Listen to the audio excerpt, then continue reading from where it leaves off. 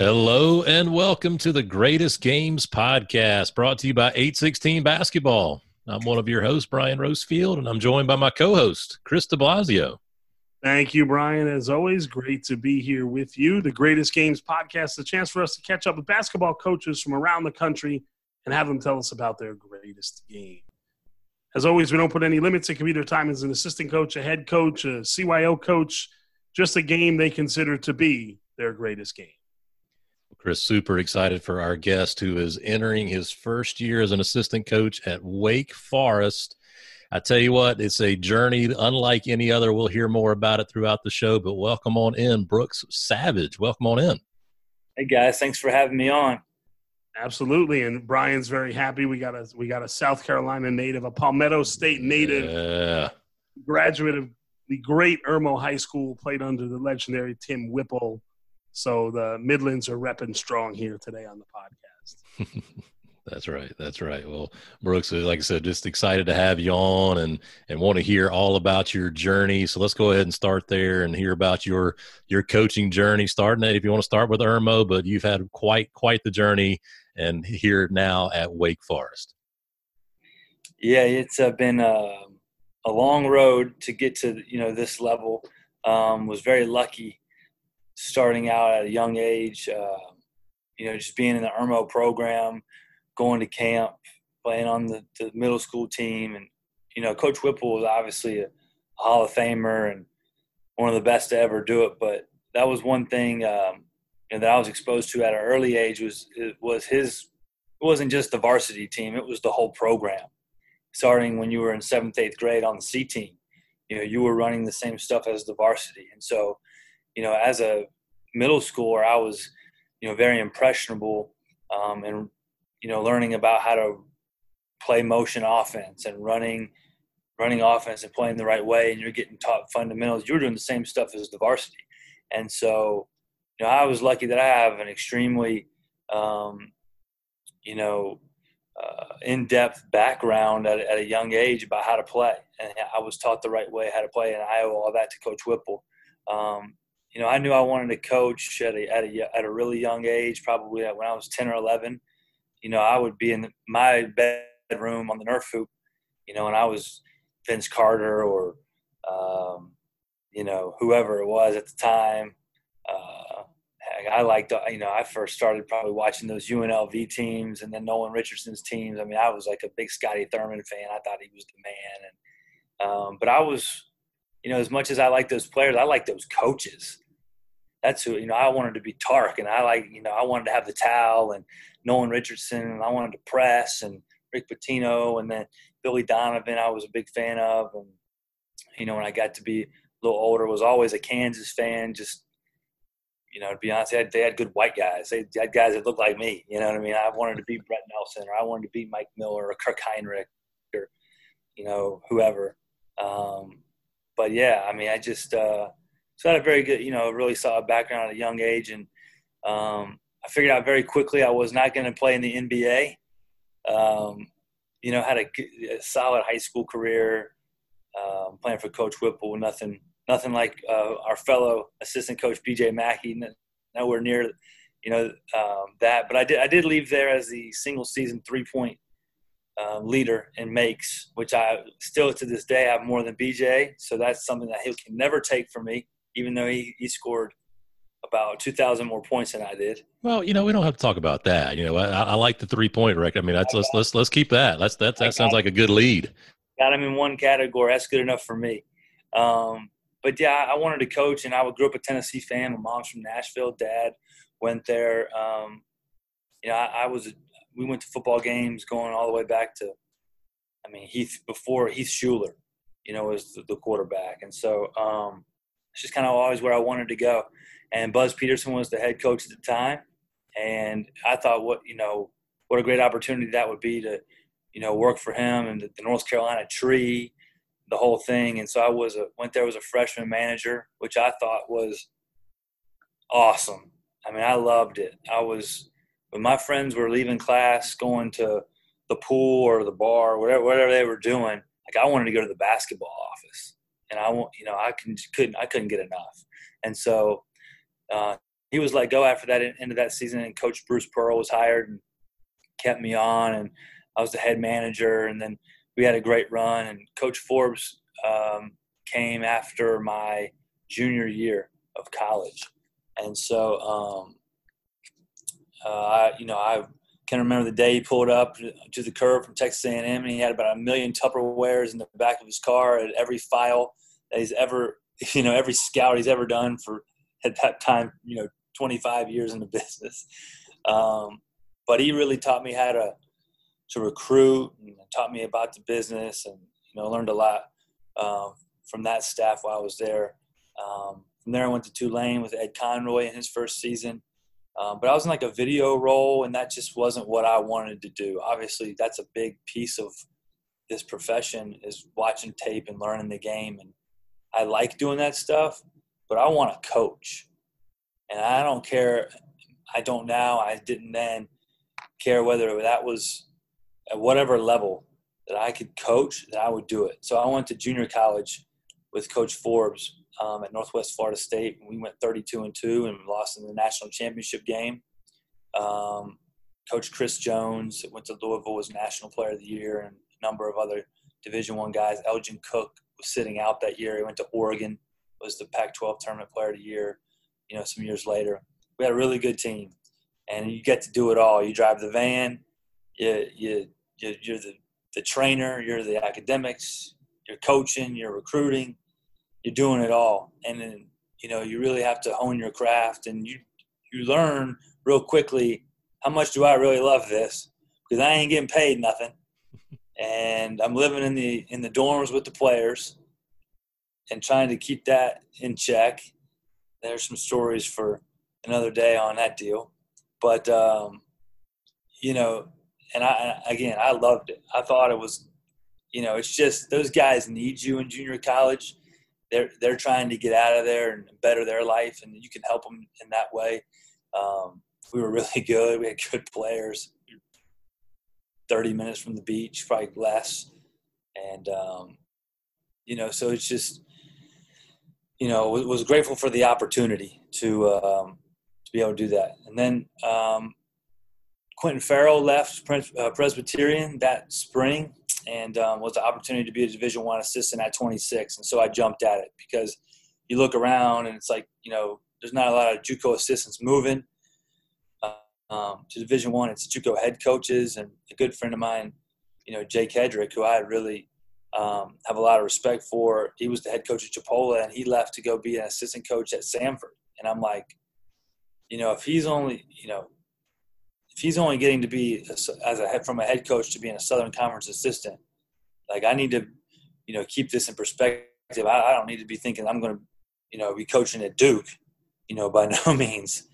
So I didn't really care. It was an opportunity to get out and be in Division I at a young age. And Coach Nybert was great. And, he gave me my first Division I assistant's job, and learned a lot from him.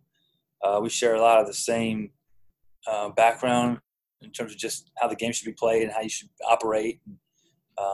Had coached some really good players there. Khalid Matakabir was excellent. Jordan Downing, good players. Eric Washington was our point guard. He ended up transferring a year later to Miami, Ohio. It was like top 10 in the nation in assists. Mm-hmm. He was really good. So after that, that takes me to 13-14. Will Wade hired me at Chattanooga, and that was an awesome experience, and was there for 2 years. And we were 18-15 and 22-10 in those 2 years. Really laid the groundwork for the rebuild of that program. That same team that we left, he went to VCU, I went to ETSU, came here back with Coach Forbes. But that team, we had all those guys coming back, every single one of them. They ended up winning the championship the next year, beating us at ETSU in the championship. So it was bittersweet. I was really happy for those guys, Justin Toyo and Trey McClains from Charleston. He played for Ronnie Dupree, and was happy for those guys. But, as a competitor, would have liked to be. And they beat us 3 times that year. But, really got the Chattanooga program back. where it belongs. And we did the same thing at ETSU, and Coach hired me that year. Was there 5 years. We won 130 games and won the conference championship twice. Really had some great kids and some a lot of success. ETSU is a special place, man. They really, really care about basketball. They really want to be successful. Dr. Brian Nolan's the president. You won't find a more cool hooper president, man. We won 3 straight 3-on-3 championships in intramurals. He plays at the Rec. Yeah. He's more of a screener, rebounder type of guy, but he loves hoops, and that drives the whole culture. Dr. Richard Sander was the AD at the time that hired us. He was at VCU. He started Villa 7 and got VCU, hired Capel and Anthony, and got that thing rolling. And obviously we saw how successful that became under Shaka. But Dr. Sander got it going, and those 2 guys are basketball guys, and they just poured every resource into the program. And so we had a good run. But, yeah, long path for sure, and grateful for every step. And, when you get to a place like this, people, for a coach, he's like a 32-year overnight success, right? People don't remember sleeping in the station wagon and making $6,000. And it was the same for me. I was at Tulane. I lived with a 63-year-old lady, a widow, awesome lady. I lived in one of my friend's mom's garage's apartments at Chattanooga because I didn't have any money. Mm-hmm. I was making $9,000 at Presbyterian and had made none the year before in JUCO. So it ain't – people turn on ESPN at 7 o'clock and they see that game, man, and that ain't the reality of this business and this profession. And luckily, I've been able to be with some great coaches and learn from some great coaches and be with Coach Forbes, and he's really taken me under his wing, and I'm fortunate in that way. But it's been a long road, and hopefully we can have the same success at Wake and get this program back to where it belongs as well. Well, I joked before about the Palmetto State the connections run deep, but as you went through that, the litany of Palmetto Staters, Ed Conroy, who coached at the Citadel. You talked about you replaced Quentin Farrell, who's now come back to be the head coach at Presbyterian, and Will Wade, who started out as a manager at Clemson under Larry Shyatt. Mm-hmm. So all these connections, it's funny. All of this stuff connects. And you talk about the athletic director at East Tennessee was at VCU with Coach Grant and Coach Capel. And Brian, if you remember when Coach Grant got hired up there, Jeremy Shyatt, Larry Shyatt's son, went up there to be an assistant coach. Right. I mean, it's just unbelievable how it all connects. But what I wanted to talk about, and you sort of talked about it right there at the end, was when you were a kid watching college basketball in the 90s, at that time at Wake Forest, guy who we worked for, Coach Dave Odom was the coach there, and they had great teams with Rodney Rogers and then Randolph Childress and Tim Duncan, obviously. Talk about, and maybe talk about in the future, what it's going to be like that first day in November when you walk into Lawrence Joel Memorial Coliseum for a college basketball game and you're one of the coaches. It'll probably really hit me when because during my career I've only ever played at Clemson and at Georgia Tech. So we played at Clemson, at Presbyterian, and at Georgia Tech our first year at ETSU, and actually beat them. It'll be different, like it was probably this year at Kansas when you look down that sideline and there's 1,000 wins. It's Coach K or it's Roy or it's Boeheim or Leonard Hamilton, guys like that. It'll probably hit me come ACC play. I'm looking at our schedule because our non-conference schedule is not great in terms of that sort of stuff. Well, right. In the conference, you're going to get that. Yeah. Yeah. So, but it'll probably hit me then a little bit. But, you're right. Funny story, Coach Odom, and they've had some great coaches here, Coach Odom and Coach Prosser. When I was a sophomore in high school, Coach Whipple got me to shadow Coach Odom for a day at South Carolina. And I remember just following him around. And, I mean, I've only been starstruck, I guess, two times in my life. 3. The third was when I met Minnie Driver in the airport. First 2 was when I got to do that. I was just so in awe that I was following Coach Odom around for a day. That was the coolest thing when you're 15 years old or however old I was. That was so cool to me. And then The other was meeting Pat Summitt for the first time when I got to college. And she introduces herself like, "Hey, I'm Pat Summitt." And you're like, "I know." Yeah, I got it. Yeah, I'm aware. He was awesome. But like, so having a chance. But I remember being with Coach Odom, and I remember the Wake Forest stuff on his walls and the Tim Duncan. And I remember those teams with Randolph and who's on staff here. And he's been great, getting us acclimated. And Timmy and then Chris Paul and the Teron Downing team and Justin Gray and that game against West Virginia in the tournament. I've always admired Wake from afar. I remember like going to the ACC tournament, and I was a big Steve Blake fan. And when Duke had Jay Williams and so Darius Sangaila. I mean, I remember being from the South. I mean, they've had some guys come through here, and this is a lot like it was when we got to ETSU, because it's a program with great tradition. They've had their glory days about the same time in the 90s, early to mid-90s. A little bit of success thereafter, but the last decade or so, it's not been where it needs to be. And the fan base is hungry for that. They're kind of tired of the way it's been. So hopefully we can come bring some energy to the program and get this thing back rocking and get the Joel filled up and get some of those NBA caliber players that they've had and Josh Howard and all those guys, and just get it back where it belongs. And it's very, very similar to what we walked into at ETSU from that standpoint, because they love basketball here, and that's pretty cool.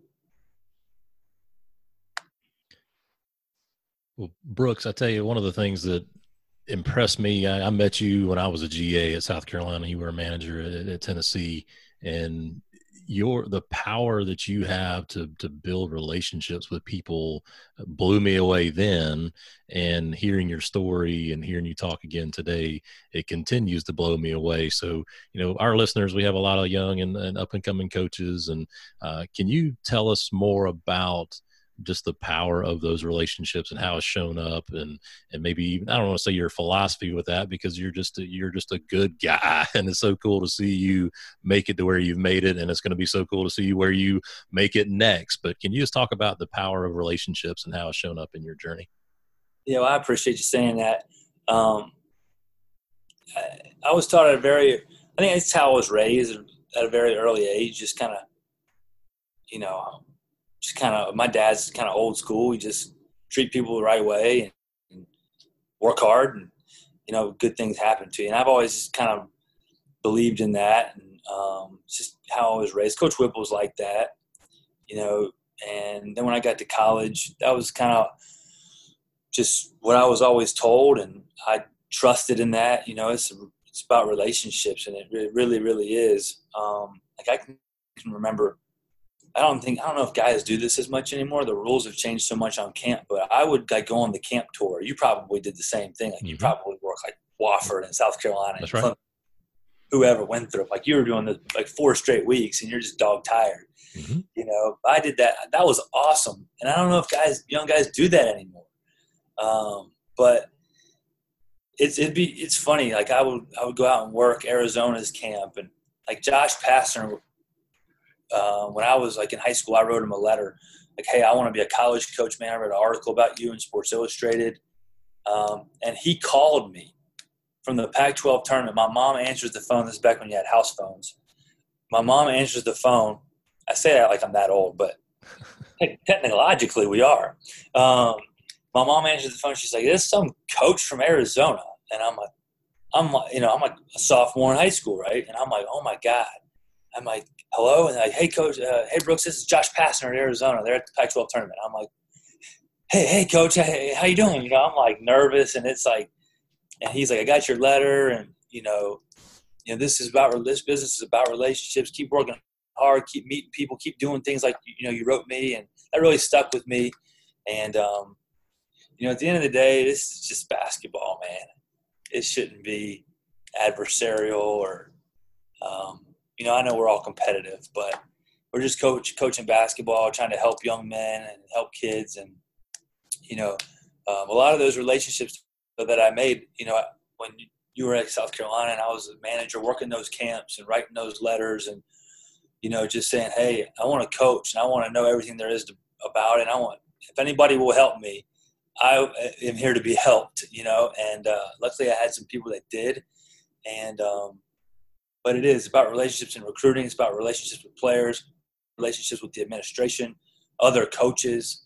I'm always learning from other guys. And, another one of those South Carolina relationships was Doug Novak. I've learned an extreme, enormous amount from him. He's extremely knowledgeable about teaching the game. He can really articulate the game. And so, relationships with other coaches like that are really important too. But, it's just always kind of been something that I was taught to do, and has served me well. You talk about the work in the camps and then the notes or the letters. Brian is a big thank you note, handwritten thank you note guy still to this day. And that's something that I don't think a lot of people do nowadays in the world of technology. But the work in camp, and I'm not meaning to bag on millennials here, but I'm going to bag on millennials here. The reason guys don't do it anymore, and this was advice I got from somebody at a program I was at when I was in college, and someone said, what's the best piece of advice you could give somebody that wants to get into a tough industry, something like coaching? This had to do with movie acting and writing and producing. And he said, be willing to work for free or $6,000 or in your friend's mom's garage at Tennessee Chattanooga. And I think there's a lot of young coaches out there you'll say, hey, go work this camp. And they'll be like, well, how much am I getting paid? Well, don't worry about how much you're getting paid. Right. You're going down to work with Coach Forbes at Wake Forest, who, has just won a bunch of games with East Tennessee State University and was successful at Tennessee. Who cares if they pay $100? It's not about how much you're getting paid. That's the least important. That is literally the least important thing. No, you're exactly right. And, I've had young guys reach out to me and be like, hey, what advice you got, And that is the number one advice. The American dream is hard nowadays because a lot of people can't afford it, because you do have to take those opportunities where you're not getting paid, where you are working for free. And, I don't know how I did it, man. It was people like, Miss Linda in New Orleans that let me live in her guest room. She was a widow, huge Georgia fan, and she would get really fired up on Saturdays during Georgia football games. And so we have a deal where the Georgia-Tennessee game, whoever loses has to call the other and sing the fight song. But, there's people like her. She hasn't had to sing it very often to me lately. But we're coming back. Don't worry about that. But people like her, recruiting class coming in. Yeah, it's like the JUCO opportunity. I've never made I've never made a move based on the money. I've always made it based on the opportunity, and I don't come from money, man. My parents, my mom's a teacher and my dad works in a warehouse. So it's not like I have this big safety net where I can just chase this dream, and if I fail, I go work for my dad. And there ain't nothing wrong with that, but I don't have that. You know what I'm saying? The best opportunity I ever had, and I think Eric Pastrana, that's at Oklahoma State, who took my spot at Northwest Florida, would agree that JUCO opportunity was the greatest, and it paid nothing. That was the best move I ever made. It paid no money, and I've always just tried to. I've always tried to just. I'm getting a charger here. I don't want to run out. You're good. I think I'll be all right. Yeah. Working those camps, I'd fly to Arizona or go to Santa Clara when Keating was out there, Kerry Keating, and what I got paid for my trip. I didn't make anything. That's exactly what you're talking about. I don't know if young guys really do that as much anymore, and so, but those types of guys are the good ones, because they'll figure out, how to make it work, and they're fighters. And they got some grit to them, and they really, really want to do it because they're doing it for nothing. And for me, my path has always been a little bit of a badge of honor. It's always kind of made me have a little bit of a chip on my shoulder, because I did have to get it out of the mud, so to speak. And I think that, that helps, me relate with some of the players that we've had that had to take a different path, at the lower level, guys that had to go to JUCO, or had to or transferred or whatever. We come from the same place. And we've talked about it on this show a good bit. We've had a couple of former student managers, and you just summed it up so well about just how all of us that were in that role, there was no thank you. It was always the job was to answer the bell. For me, when I first was a student manager, 5 a.m, filling up water bottles at the time, I couldn't have been happier, just being around that. And it's like, and I wasn't getting anything, no scholarship money, none of that, but I was around basketball, and it's such a unique, I think. Yeah. We're not right. That's right. I mean, it's and it creates, I think, in my opinion, it creates a core of working, a work ethic that is really second to none. And I've talked to guys that have been in basketball and they get out of basketball and they go to more like a traditional 9-to-5 job. And they say that people are amazed at what they're able to do in 40 hours because we're used to doing it in 60, 70, 80, 90 hours a week. Now we're just cramming it into 40 hours, and it's just, it's super unique. And I just, again, appreciate your journey and love hearing about it. So, all right. So Coach, this is the point in time of the show where we hear about the greatest game that you've ever been a part of. You give us as much background information as you can and maybe why it's so special to you. Yeah. First of all, I love the platform or the topic. Like, what a cool thing to, come on here and share the greatest game, with all these different people. And, so I really enjoy that. And that's a good angle to talk to guys about, because we all have like these unbelievable games that probably a lot of people don't know about, because some of these, don't make it on SportsCenter. Mm-hmm. I don't think ours did for sure, but for me, it was the last regular season game that we just played at ETSU. So we are going into this season. People are going to call me crazy. Going into this season, I was in charge of doing the schedule. I said, and coach is really hands-on with it too, but I, run down all the leads and things. So, but we put the schedule together, and we're like, we knew we had everybody coming back. We thought we had a chance to be really good. We went to Europe. When we went to Europe at Tennessee, the next year was when we won 31 games. Like 31-5. We won the SEC. And every time, coach has ever kind of been part of a trip, that next year you're really good. You just have more time. You're closer. That shared experience is invaluable. So we're like, Coach, 11-2, 16-2, 3-0. That's 30-4. He's like, no way. I'm like, Coach, I'm telling you, we can go 30-4. He's like, you think we can go 16-2 in the league? And I'm like, yes, I think we can. So we got to go to Little Rock. We got Winthrop at home to start the year, who's really good. We got at Kansas, at LSU, at North Dakota State. Like, we got some good teams on that schedule. Anyway, we end up we get the 11-2 part. We're 15-2 in the league. We lose at Furman, Bob does a great job. We always stink it up in there. Every time we have to play Furman after we play Wofford, we always play like crap. And so they kicked our butt in there. It's a hard place to play. They're really good. They whooped us, and then we laid an egg at home against Mercer. But we swept Greensboro, and we swept Wofford. We've taken care of business. We're 15-2, so we're 26-4. Yeah, 26-4. So we're like, Coach, I'm telling you, this is it. This is 27. We're going to win 3 in the tournament, 30-4. So we played. This is against Western Carolina at home on senior night to win the league outright, to keep us in hunt to win 30 games. Like, there's a lot riding on this, and the players know it. We had an unbelievable ownership from those guys.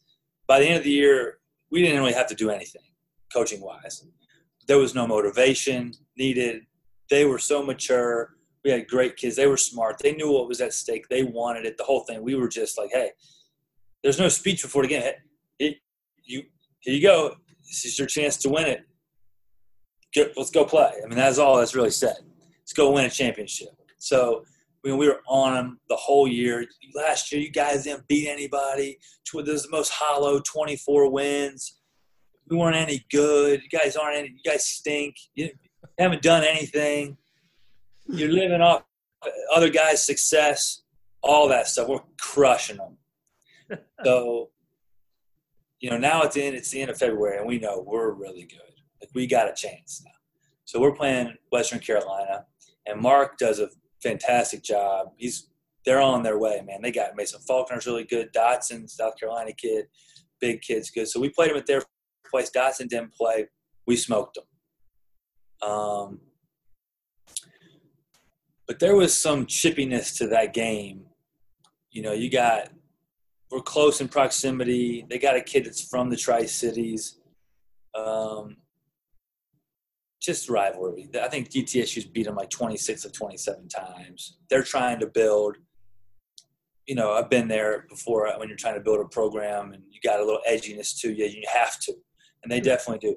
So we beat them by like 20.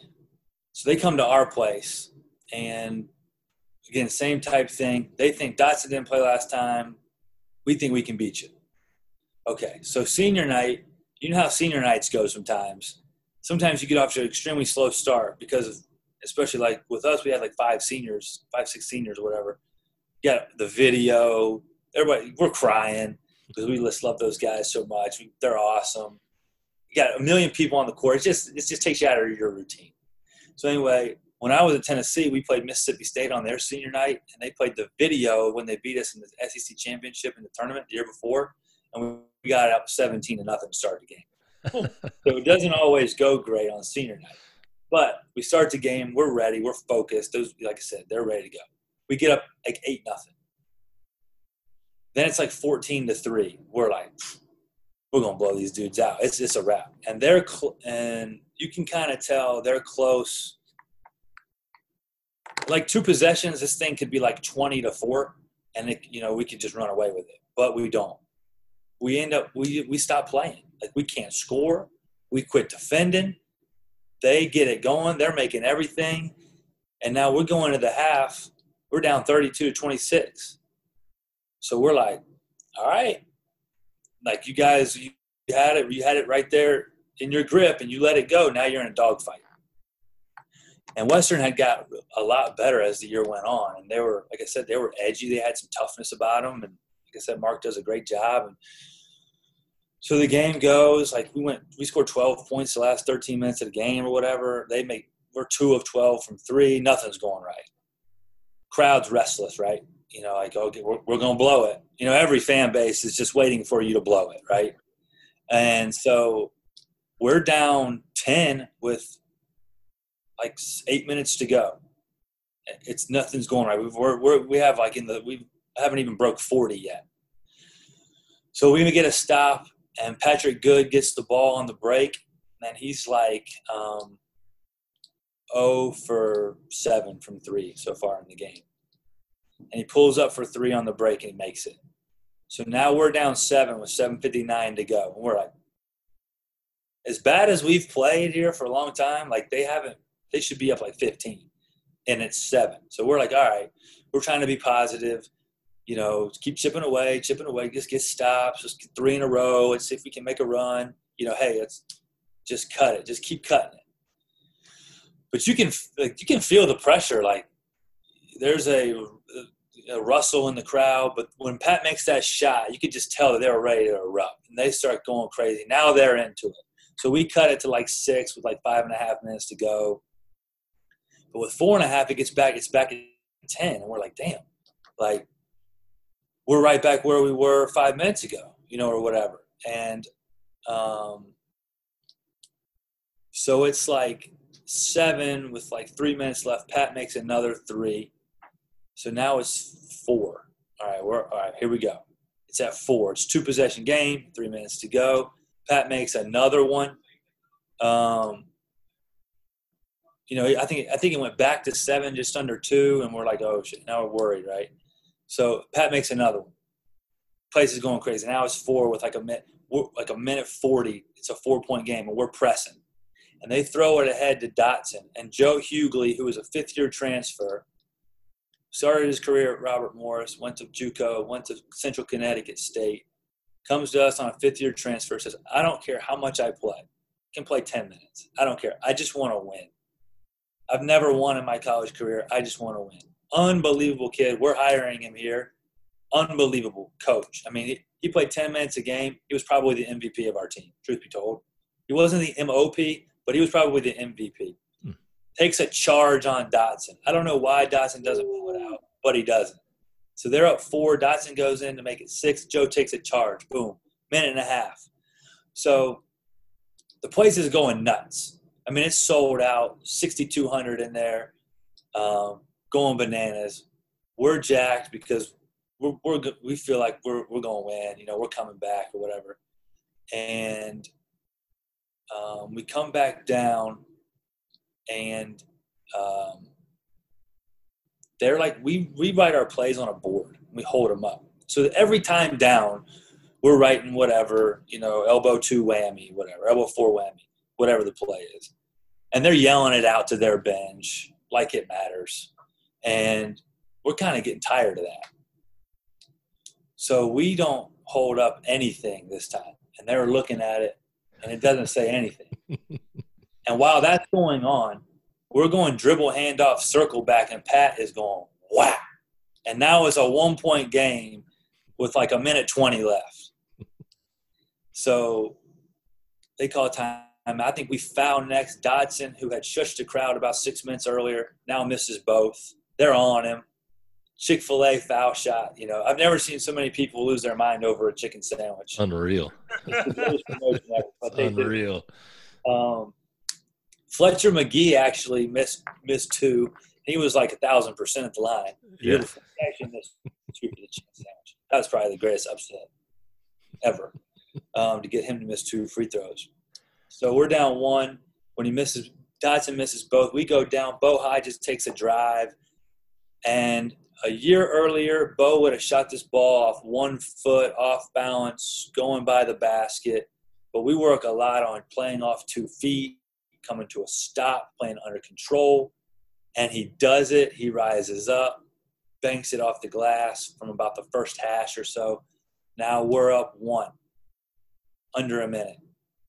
They come down. There's like 20 seconds left. They miss. Offensive rebound, kick it over right in front of their bench for 3. Bang. Now we're down 2 with 12 seconds. So the whole time that's going on, I'm kind of in coach's ear. He kind of puts me in charge of late game stuff. He's like, as it's coming up, he's like, timeout if they score. I said, no, bring it. Let's bring it. Let's bring it. So they make the 3, and we don't call a timeout. We're waving them on. Like, let's go. So we come down. Pat just kind of dribbles around, pulls up for 3, down 2. Bang. It's now his 24th point in the last 8 minutes of the game. He's made 7 of 8 threes in the last 8 minutes. He's just totally lost his mind. Now, when I was at Tennessee, Jody Meeks hit us for 54. Oh, I remember that game. Sorry. Yeah. Coach Forbes is a scout, too. I've seen Devin Downey lose his mind. Chris Lofton has gone for 35 on Texas or Memphis or whoever. TJ Cromer made 40 points in the SoCon semifinal game a few years back, the most in Steph Curry. I've been in some games where some dudes have gone off now, and I have never seen something like that. I mean, what Patrick Good on senior night, a hometown kid, to put us on his back like that is just – I mean, you can't write this stuff. And I think that's why we love sports, right? And I think why we're missing them during this time. I mean, it is the most unbelievable thing I've ever seen in my life. Then they don't call timeout. Actually, I think they do. They race it up. Isaiah Tisdale, who was the heart and soul of our deal, took a charge on Isaiah Miller to win a game at Greensboro, stole the ball from the last possession against Wofford at home to win a game, and now blocks a 3 at the buzzer to beat Western Carolina. So he had 3 defensive stops to win the game, but Pat, we get the rebound. Everybody rushes the floor. It's just pandemonium. It's nuts. We cut the net down, the whole thing. And, you could kind of feel at the time a little bit that was going to be it. We didn't know what was coming, obviously, with coronavirus. But, if it's kind of like, if you watch the Jordan thing, if that's the last time we see Michael Jordan, how perfect was that? And so we go on to win the SoCon tournament, and we're 30-4. And, it stunk that we didn't get to play in the tournament because those kids deserved it so much. I thought we really could have done something special. But they got their moment, on senior night, and they got their moment in the tournament. So we were thankful for that. But, man, just an unbelievable game against a really good team who had played well, and we just had an out-of-body experience.